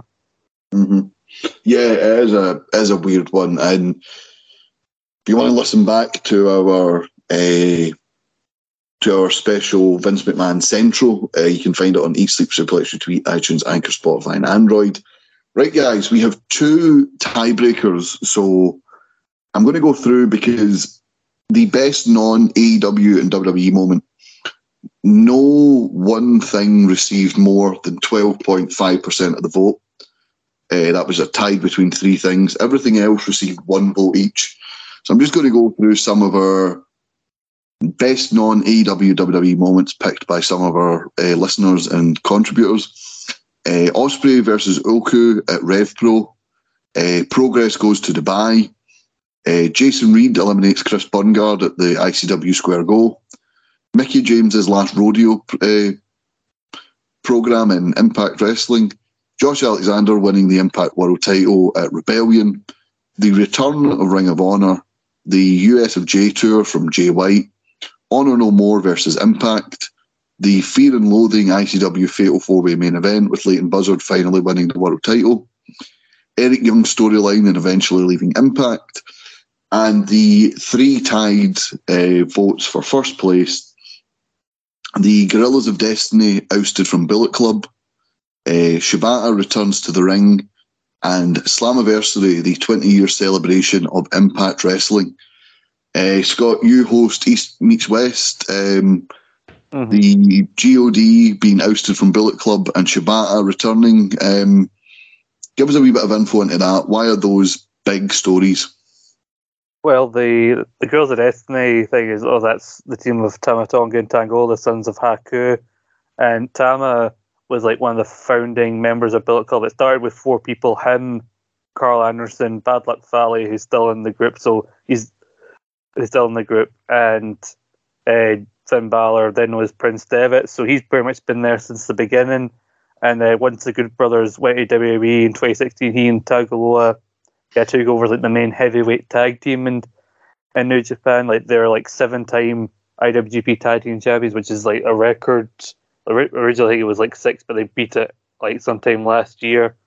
And then like I think a group that's so traditionally linked with Bullet Club being like kicked out, and then in favor of like the Good Brothers, who'd kind of left and were kind of clinging on to the time. Like, hey, remember when we were in Bullet Club? And now they're actually continuing that because at Wrestle Kingdom it is going to be Carl Anderson versus Tama Tonga. More about that on East Meets West Wrestle Kingdom preview coming soon. The Katsuya Shibata thing was a lot crazier because this guy looked like he would never wrestle again. Like, it's not, like we've seen like Daniel Bryan and like Edge come out with injuries, but like Katsuya Shibata like suffered a brain injury during a wrestling match in 2017 against Okada. Like, I think it was like a subdural hematoma after a really hard headbutt, and like it's a case of like you can never wrestle like again. And he went on to be a trainer in the LA dojo, and like he came out randomly at the 2021, I think it was G1, randomly during the show. Out came Zack Sabre Jr. for what they were calling a 5-minute exhibition technical like showcase. Like, oh, who's the opponent? And then Shibata came out, and everyone lost their fucking minds about that. And then he's had like 2 matches, I think, since. He had a match against his trainee Renoi at Wrestle Kingdom, which was meant to be like only a catch wrestling rules only to protect Shibata, who then went off script at the start of the match, grabbed the microphone and said like, "Now screw that, we're having a real wrestling match." And then he showed up at an AEW a couple of times, and he lost to the man who he lost to Orange Cassidy, which me and Grant were not happy about. Because like our logic on East West was like, if Shibata won that All Atlantic belt and took it to Japan with him, would anyone who watches AEW on a weekly basis notice that the belt wasn't there? No, I doubt they would. Too many belts. Way too many. Yeah, 2 belts. Like, I think there was a funny post about Shibata coming back to have that match with Orange Cassidy, because like it was meant to be like it was one of like Orange Cassidy's dream matches. So he won a match, retaining his title, and said, "Oh, the winner of this match gets to defend the belt on Rampage against their dream opponent. I chose Shibata." And it's like, Shibata, I'm a no nonsense, badass wrestler who came back from a career-ending injury. Also, Shibata, it is my dream to wrestle the glasses man who puts his hands in his pockets. David, another one that got 12.5% of the vote. Slammiversary this past year is celebrating 20 years of Impact Wrestling. The past 2 and a bit years of Impact Wrestling, minus the current Billy Ray storyline, they haven't really put a foot wrong. They've got a really solid foundation under the likes of Scott D'Amore. They have a smaller roster using some guest wrestlers, and it seems that everyone always has a storyline. And for a company that looked every week they were going to go out of business under Dixie Carter, this 20-year celebration really meant a lot to a lot of wrestlers and wrestling fans. Mm-hmm. Yeah, especially for a company that's gone through so many reincarnations and different names, different management, obviously, everybody, and I'm pretty sure we discussed this on a past episode of Central. Like, we dedicated a good bit of time to it and we said, despite the ups and downs that TNA, Impact Wrestling, whatever it was been called, has been through over the years, it always stuck around and it always persevered in some capacity. Sure, its audiences shrunk a little bit, the roster's a little bit smaller. I don't think it has that much global outreach compared to the 2 big promotions. Like, in terms of completely independent promotions, it feels like the NXT promotion right now. Yeah. It doesn't reach that big of an audience, but if you actually took the time to watch it on a regular basis, it is actually very, very good stuff. Particularly the booking of its Knockouts division. That I think that's always been a consistent factor, with the likes of Gail Kim, Mickie James, Awesome Kong, sort of laying the groundwork for it. And then it's been picked up by the likes of Chelsea Green, Jordan Grace, Tasha Steeles, most notably as well, Deonna Purrazzo, who's been running rampant and completely reinvented herself as a result. So the 20th anniversary, I think, is just a culmination of all of Impact Wrestling's ups and downs. I think there was even a few cameos from like past superstars, like AJ Styles, I think, was allowed to make a little video tribute. Yeah. So it's acknowledging, where it came from and all it went through. It really was truly quite a memorable event. Acknowledging the past, but still building towards a new future. Right, so let's vote. Slammiversary, GOD ousted from Bullet Club, or Shibata returns. What are we going for, Scott? I think I need to go. I mean, as much as I hate to go against Impact, one of the promotions I watch a lot, I need to go with the Shibata one, because I think the more, I think I gave you a bridge version, but when you read more about what he went through and the injury he suffered, I think it's one of the most miraculous comebacks that he's even wrestled at all this year. Okay. David, what about you? Partly because my New Japan knowledge isn't great, I'm actually going to go with Slammiversary on this. But for all the reasons I mentioned, I think Slammiversary certainly over-delivered. Yeah, you know what? I'm going to go Slammiversary. I'm going to be the tiebreaker here. I'll go Slammiversary. And Shibata returning, a big deal for New Japan viewers, and it's great to see him coming in AEW, but Impact's more known in the Western Hemisphere, and the fact that it's stuck about for 20 years, it's a testament to the likes of Scott D'Amore, who's currently running it now, that it keeps going consistently well. Me and Scott just hope that Hard to Kill Billy Ray loses and fucks off. Best non-AEW wrestler, I voted for Jay White on this one.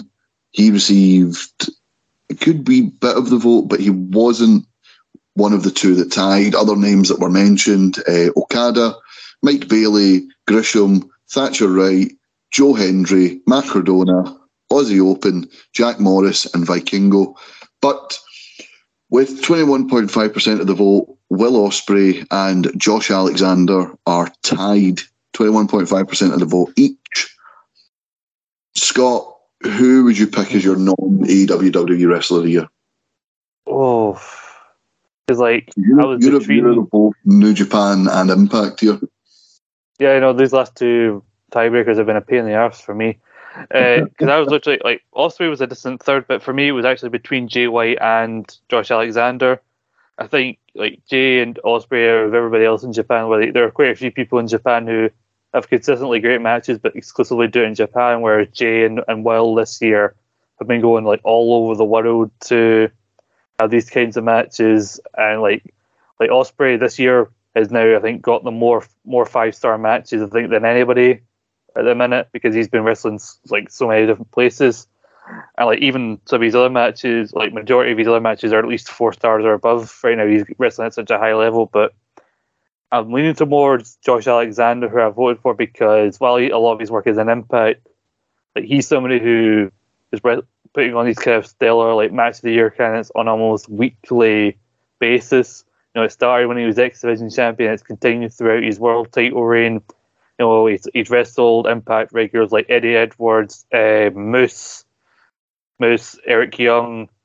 Even the matches he had, when Ishii came in, or he wrestled Alex Shelley. He had a match recently with Mike Bailey, which everyone's been raving about. Which when you go watch, and the biggest takeaway from that, everyone was like, "Why the hell did you give us this on free TV?" And most recently, in terms of pay-per-view or Impact Plus, especially had that match with Kazarian. So I've got a little bit of faith in the Billy Ray stuff, because Josh Alexander, in my opinion, is someone who can't have a bad match, and so that's why I'm going with Josh. What about you, David? Ospreay or Alexander? Oh, this one's easy. Josh Alexander. I mean, Alexander. Every time we talk about Impact on Central, we always mention, how well Josh Alexander's been doing, particularly, when he won the title at Impact Rebellion.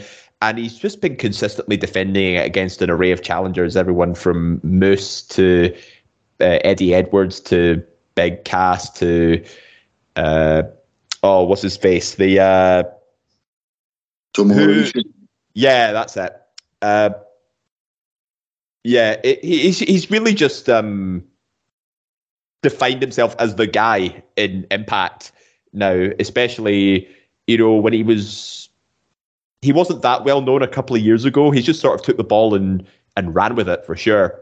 Yeah, absolutely. He is, Scott, he's an advertisement for not going to AEW or WWE and staying where you are, because we saw what happened when Ethan Page went to AEW. He's had some success. He's not had a lot. Josh Alexander, he had the X Division title run straight after his tag title run. He's had 4 consecutive successful title defenses at Slammiversary. 2 tag titles, 1 X Division, 1 world title. So he's running rampant in Impact Wrestling. He's my pick as well. So Josh Alexander, non-AEW WWE Wrestler of the Year. Anyone got a problem with that? Nope. Not at all. Oh, there we are. Right, let's move on to something that doesn't need a tiebreaker here. It is our worst match of the year involving WWE or AEW. Quite a lot of people voted the Men's Royal Rumble. We went into detail about that earlier on. Scott, one of the matches involving Ethan Page, ironically, Sammy Guevara, Tay Conti, Kazarian versus Men of the Year and Paige Van Zant in a random 6-man tag, which was awful. Yeah. That was a case of the Men of the Year and that were the heels, but they'd already started the turn for Sammy and Ty because the audience hated them so much. So it was Kaz and 5 heels, and we were watching this very late on in the card that it should have been this should have been on the pre-show for Double or Nothing. We're watching who am I meant to like here? The answer was no one. Dave, we mentioned it. I'm actually so bad at cause Kazarian bugger off to Impact for a while. Yeah. Vince McMahon v Pat McAfee, we spoke about that a wee bit earlier on. Yeah. A truly confusing, baffling and horrendous match, and one of those things that shows maybe Vince should have stepped down. Yeah, and I remember when Vince started taking his shirt off, I was sitting there watching, I was like, no, fuck off, don't do this, fuck off, don't do this. But one thing I do remember from that segment that I think actually was pretty funny was Austin Theory selling the stunner like a god. I swear he flew about 10 feet in the air and then came all the way back down. It was magic. And then, as Scott, as we mentioned, football in the groin, had a football in the groin.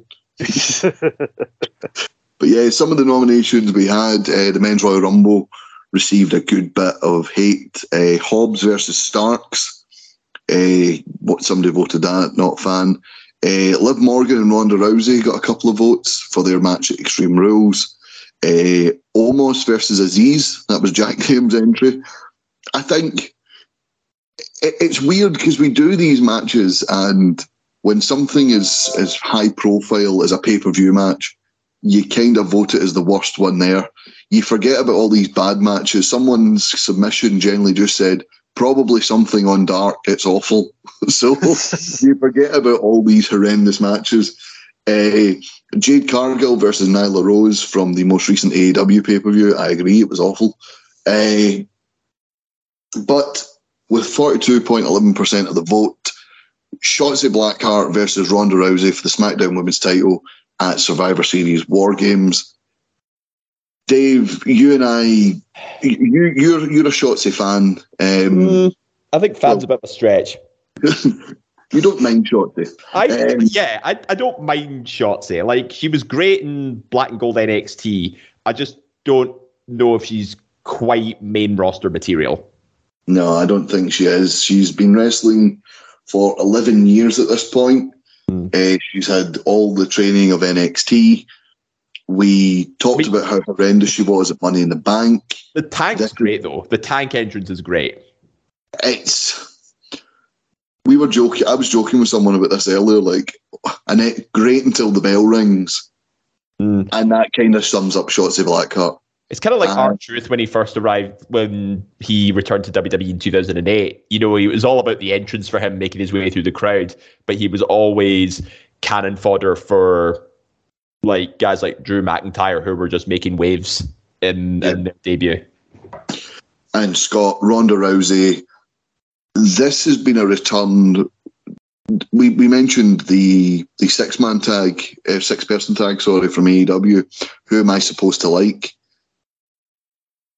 It's been one of those ones. Ronda Rousey started as an unlikable face and is now an unlikable heel, but not an unlikable as in, oh, we don't like you because you're heel. It's like, we don't like you because you're boring, gonna just go away. I know, it's just, she doesn't look like she wants to be there. A lot of people don't want her to be there. Like, there are a couple of her matches this year, honestly, I could have put as a worst match.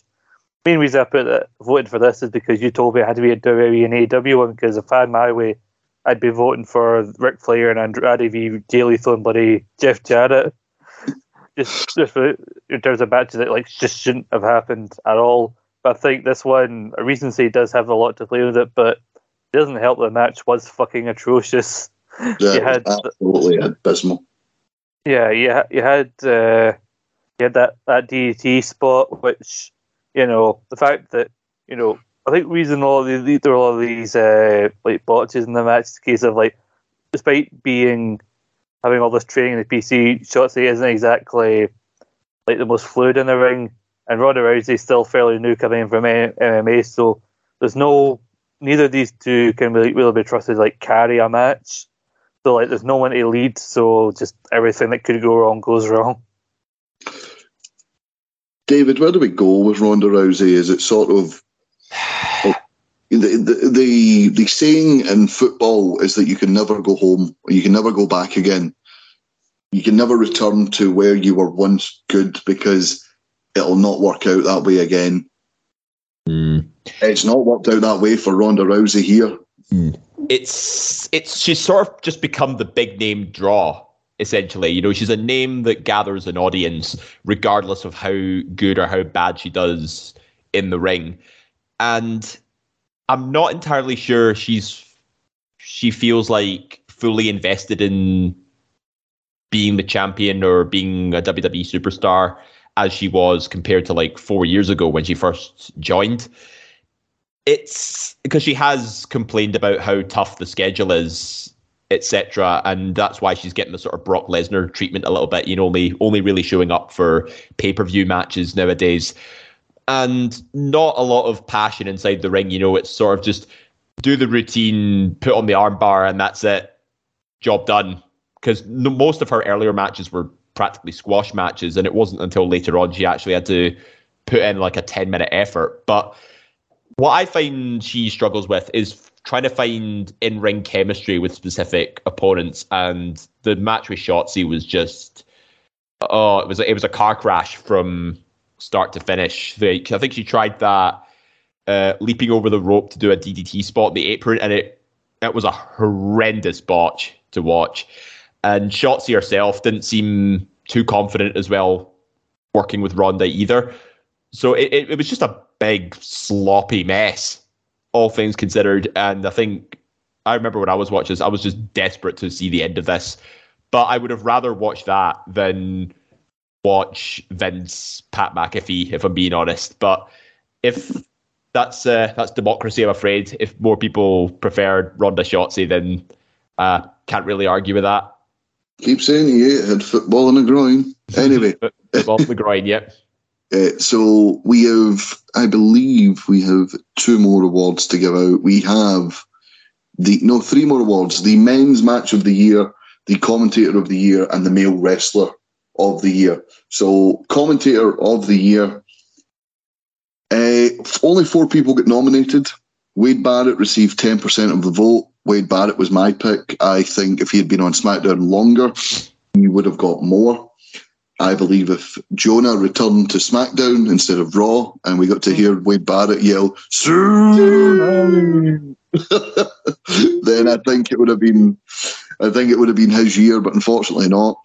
A tie for second place, the man in the mask and the man with the football in the groin, Pat McAfee and Excalibur both getting 25% of the vote. But I didn't vote for this man, but I'm delighted that he won, because for too long, Michael Cole has been chastised. Michael Cole, much like when Rey Mysterio got booed in the Royal Rumble for not being Daniel Bryan, that was his only crime. Michael Cole's only crime was that he was hired by WWE to replace someone that everyone loved.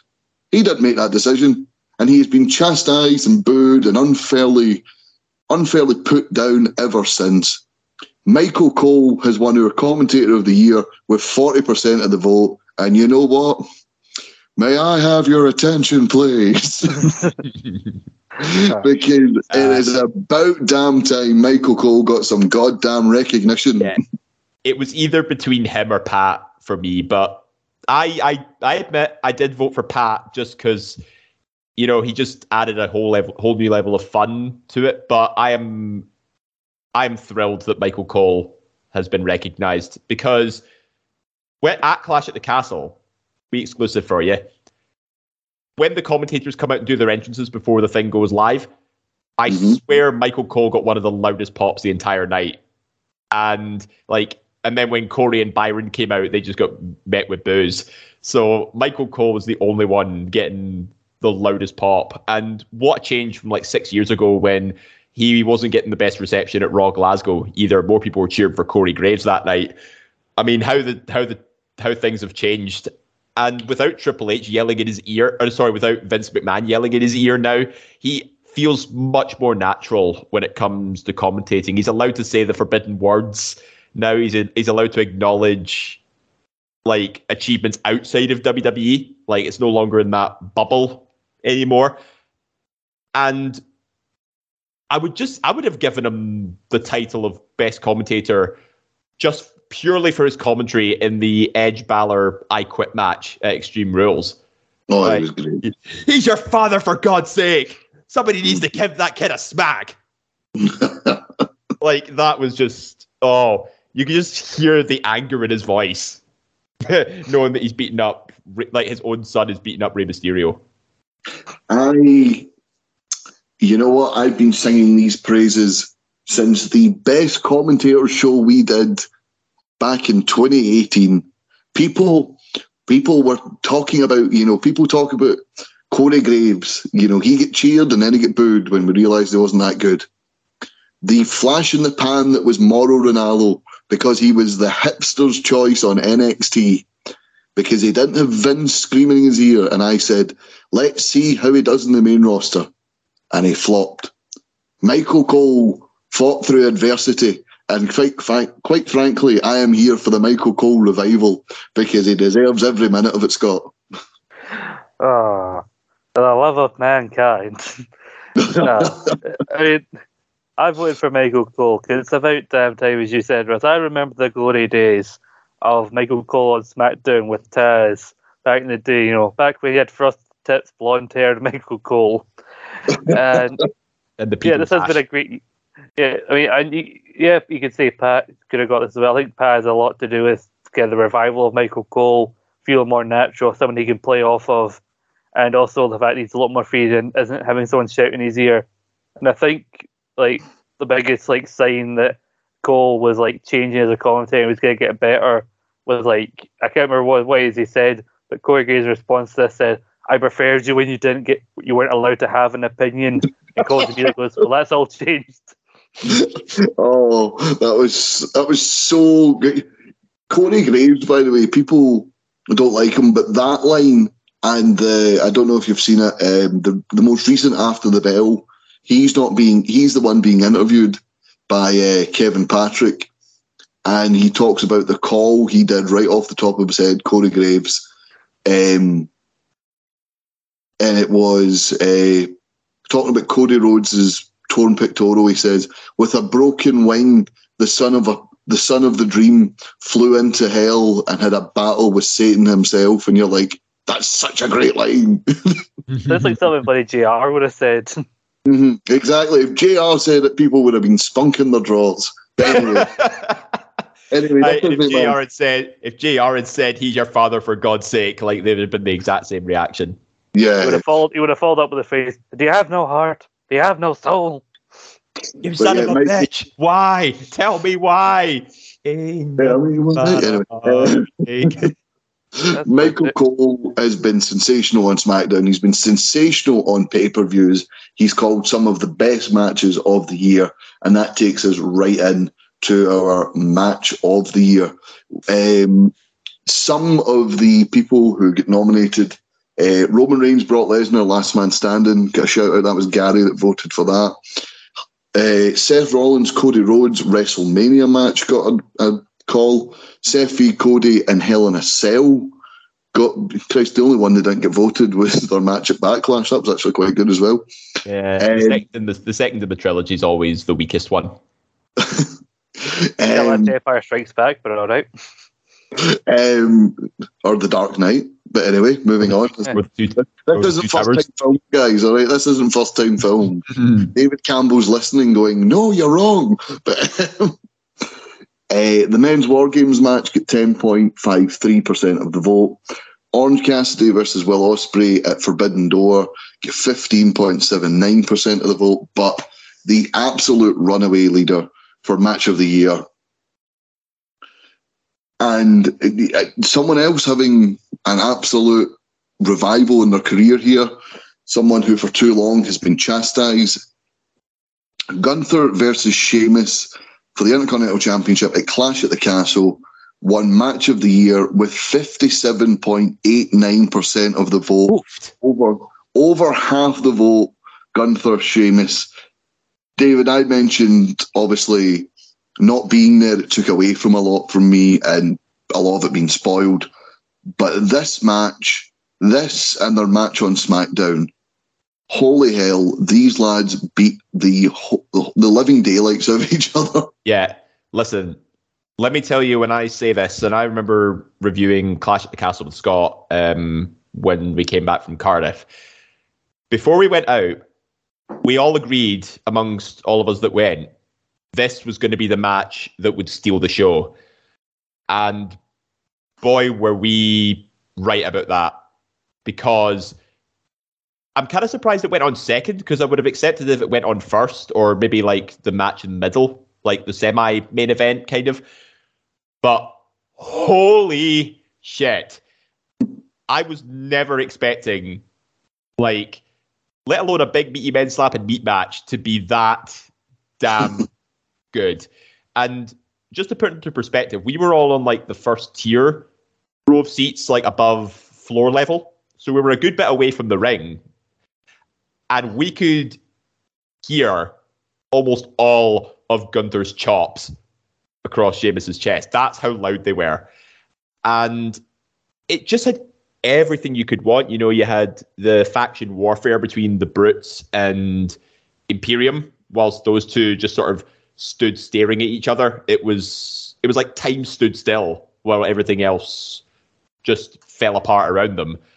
But when these guys, like, Sheamus is all about, you know, being a fighter, and, you know, he just beats people up. It doesn't do anything like insanely fancy. He's all just about beating each other up. And Gunther, to an extent, is kind of the same. You know, he's just about pulverizing his opponents. Every single moment of this match was flawless. Like, from the 10 beats of the Bowery to the shenanigans outside the ring, over the barricade, the chest slaps, the near falls, holy hell. Like, the big splash with the 2.9 kick out, Sheamus dealing with his lower back injury, which ended up costing him the match. Like, that was storytelling done to perfection. Hitting I think he got the bro kick, but again, it was another near fall. And then it wasn't until I think it was like a big lariat that put him down, finally. But, oh my gosh, everybody was exhausted just watching that, because it could have gone either way.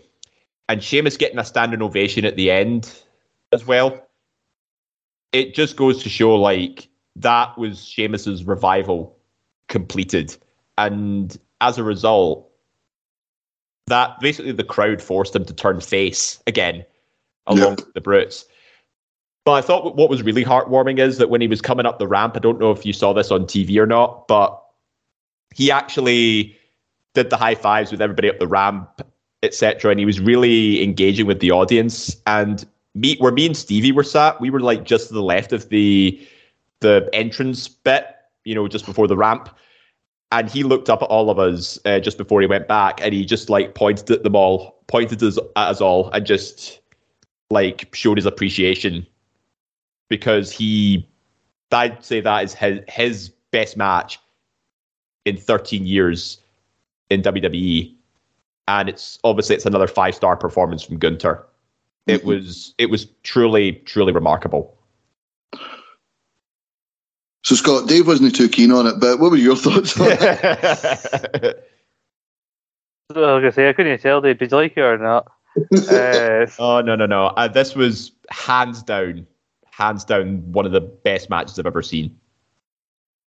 Yeah, I think this was the match of the weekend for a lot of people, which is those small feet considering like everything else you had on like Clash at Castle, Worlds Collide, and All Out that also happened that weekend. I think it was just like, I think everybody had an idea of what they wanted this match to be. I think they gave you that in spades, just like big meaty men slapping meat, and like Sheamus is great in these kind of matches. Walter, as we've seen with like Dragunov and people like that, is great in these kinds of matches. Occasionally they got free reign and just like have the match we all wanted them to have. Like you said, they had Imperium and everybody around ringside. The return of Giovanni Vinci at the start of the match as part of Imperium. But got a great reaction out of me.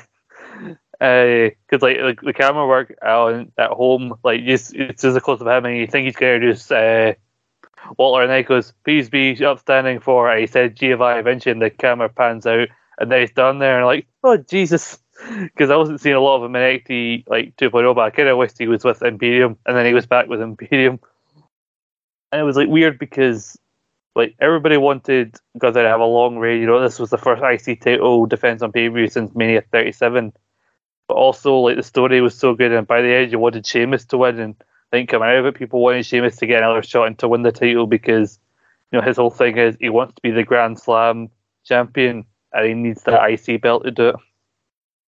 Yeah, it was one of those matches, even though I knew there was a lot of it sensational. And personally, I'd give the edge just to the other match because I didn't get that one spoiled for me. But I have absolutely no problem with this being match of the year. An absolute sensational match. And we move into our final category, male wrestler of the year. And this is going to be a tiebreaker, guys. So this is going to be a hard one to do. But the two men in question, Gunther and Sheamus, each received 10% of the vote. MJF and Chris Jericho both received 5% of the vote for Male Wrestler of the Year. Seth Rollins and Jon Moxley each received 15% of the vote, but tied with 20% of the vote each, the undisputed Universal Champion Roman Reigns and Mr. Usi himself, Sami Zayn. What a year this has been, guys, when Stone Cold Steve Austin returning to wrestling doesn't even get a mention.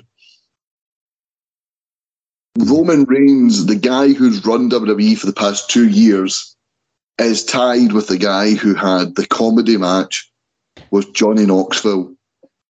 Not just the comedy match, but the comedy feud that spanned over multiple pay-per-views. Mm-hmm. And he has managed to insert himself as this sort of leech that has become part of the family, and through it's almost Daniel Bryan Kane-esque with Team Hell No. These were meant to be heels, but they were just so charismatic and funny that the crowd has just warmed to them.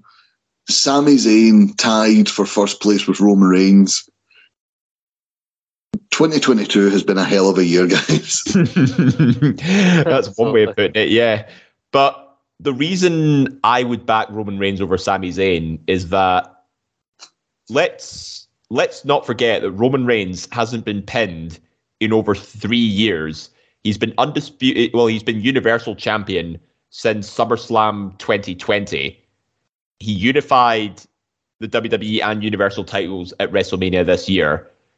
He's put on a number of massive spectacles over big shows. You know, he was part of the Last Man Standing match with Brock Lesnar. That got a lot of attention. He won the War Games match. He got a great match out of Logan Paul in Saudi Arabia, a match that was way better than it should have been. And he has just been the commanding presence of SmackDown as long as I can remember over the last couple of years. Sami Zayn, as great as he's been, you know, adding a bit of character to the Bloodline storyline, you know, inventing the feeling Usi phrase, you know, making every single member of the Bloodline break character, even Solo Sikoa to an extent, who's meant to be like the hard man enforcer. His storytelling with Jey Uso inside War Games as well was outstanding to watch. But in terms of matches over this year, he actually hasn't won a lot. You know, he's mainly just there to add a bit of character and a little bit of storytelling to the Bloodline stable as a whole. But in terms of like scoring wins and creating big moments on pay-per-view, as well as being part of the Bloodline story, Roman Reigns was a no-brainer for me. Scott, it could be said that that this is less about the start of the year and more about the more recent part of the year. Roman Reigns at the start of the year was in 3 straight pay-per-view title matches in a row, and then main event of WrestleMania Backlash in a non-title match. But he didn't appear on Hell in a Cell. He didn't appear on Money in the Bank. He then had 3 pay-per-views in a row, along with a title match against Riddle on SmackDown. But other than that, he's not wrestled a lot in the second half of the year, certainly post-WrestleMania. Sami Zayn, Dave mentioned, he hasn't won a lot, but he's won over the crowd while being a heel, and he's won over the entire wrestling world, just about. Like, yeah, I mean, I think it's not just matches you need to think about in terms of like best wrestler. Sometimes you think about like storyline, especially in the major companies like WWE or AEW. So I think these two have kind of been linked in that they've been a part of the biggest storyline, like the best storyline in WWE. The storyline kind of encompasses like the whole show. Everything seems to be built around like stuff that's going on in the Bloodline, and so when everything's built around that one story, you need to make sure the people involved hit it out of the park, and both of them have been doing that. I lean more towards like Sami Zayn because he hasn't won as much as Roman, but like I think that is the idea like he's been trying to prove himself to the Bloodline, like either through wins or like even if he loses, it still comes back to that storyline. He has the UC stuff, proved himself at War Games, and then before that you had everything with Johnny Knoxville. Like I think it shows a level of trust in Sam we were talking about at the time that he got put in that position. And he made it work like few other wrestlers probably on the roster would have been able to. And I think it's a testament to his talent that like they didn't wrap the story up in like a few weeks. The stuff with Roman, like they probably would have done that in the Vince era. Like they've let it play out. I think it's like one of the better long-term stories that he's done, maybe even since like the Jericho Kevin Owens stuff, like in 2016, 2017. Yeah, I agree. He's been he's had a lot. It's allowed to play out, and I'm just not a fan of the fact that it looked as if Roman was going to pull double duty. Roman has then been pulled back, and since WrestleMania, he's defended the title 4 times. He's defended against Riddle, Lesnar, McIntyre, and Logan Paul. All great matches, all contenders for Match of the Year. But I felt under Vince it suffered from not having a world champion there, and he's part of that problem with his booking at the minute. Sami Zayn Also, his matches I find a little more interesting because, as Dave, you mentioned, Roman hasn't been pinned in 2 years. I think it's pretty obvious that at some point he's going to lose one of the titles, but he's not going to lose both titles till at least WrestleMania. Mm-hmm. And that depends who he faces. If he faces The Rock, I think he beats him. If he faces Rhodes or McIntyre again, or Seth Rollins, I think he loses the title. So Sami Zayn's just got a lot more interest factor about him for me. Mm-hmm. And I like that it's someone, see at the start of the year, if you had said in 2022, Sami Zayn ahead of Jon Moxley, who has busted his arse for AEW, ahead of Chris Jericho, who won the Ring of Honor title, ahead of Roman Reigns, the guy who's been champion in WWE, it's certainly Universal Champion for 861 days at this point and counting. Gunther and Sheamus, we mentioned their feud and their rivalry. MJF finally winning the big one in AEW. Seth Rollins, former United States champion, running rampant in WWE. Crowd eating out of his hands. They've been forced to turn him face as well. But I can't go against Sami Zayn. Not since the New Day has someone been so organically taken in by the crowd and made into a face. And I've said it before, there's the rumours that Sami Zayn in Montreal is going to take on Roman Reigns. We all know he's not going to win, but there is going to be that one moment with that one haluva kick where we all bite. And we're all going to do it, and we know we're going to do it. It doesn't stop the fact that we're going to do it. And just his matches this year, the stuff in War Games, the stuff with Kevin Owens, the stuff with Jey Uso, the stuff when he was trying to get in to the Bloodline, annoying the life out of Paul Heyman, and the stuff with Knoxville was Intercontinental title run at the start of the year. The stuff with Ricochet was quite good as well. It's just been a great year for Sami Zayn, and I'm going to be the tiebreaker again. I'm going to go Sami Zayn. Sami Zayn, our male wrestler of the year for 2022. Oh, for the love of Christ. Why don't you like fun? We had this argument on WrestleMania. I know. Don't you diss the honorary Us? I'm not feeling Usy about that at all, but you know what? We'll agree to disagree on that. And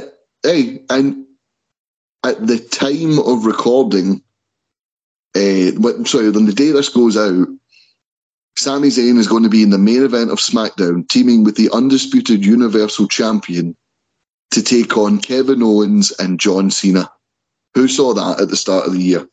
Like, you can't write that, David. That's just natural charisma. But anyway, just a quick run through before we finish up here, folks. We have went long. We've had a lot to discuss, trying to cram the entire year into one show. But our male wrestler of the year with 20% of the vote and a tiebreaker, Sami Zayn. Our female wrestler of the year with over 70% of the vote, Bianca Belair. Our commentator of the year with 40% of the vote, Michael Cole. Our best known wrestler with 42.11% of the vote, the wise man, Paul Heyman.